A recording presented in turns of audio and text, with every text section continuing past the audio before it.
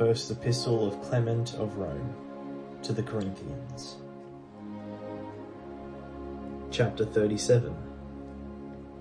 Let us then, men and brethren, with all energy act the part of soldiers in accordance with his holy commandments.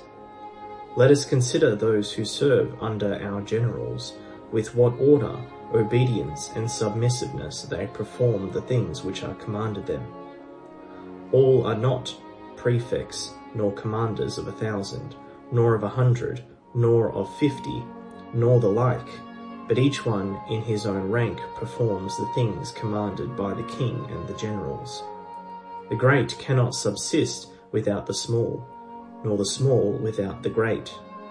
There is a kind of mixture in all things, and thence arises mutual advantage.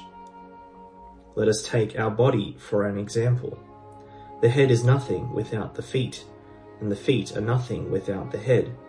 Yea, the very smallest members of our body are necessary and useful to the whole body.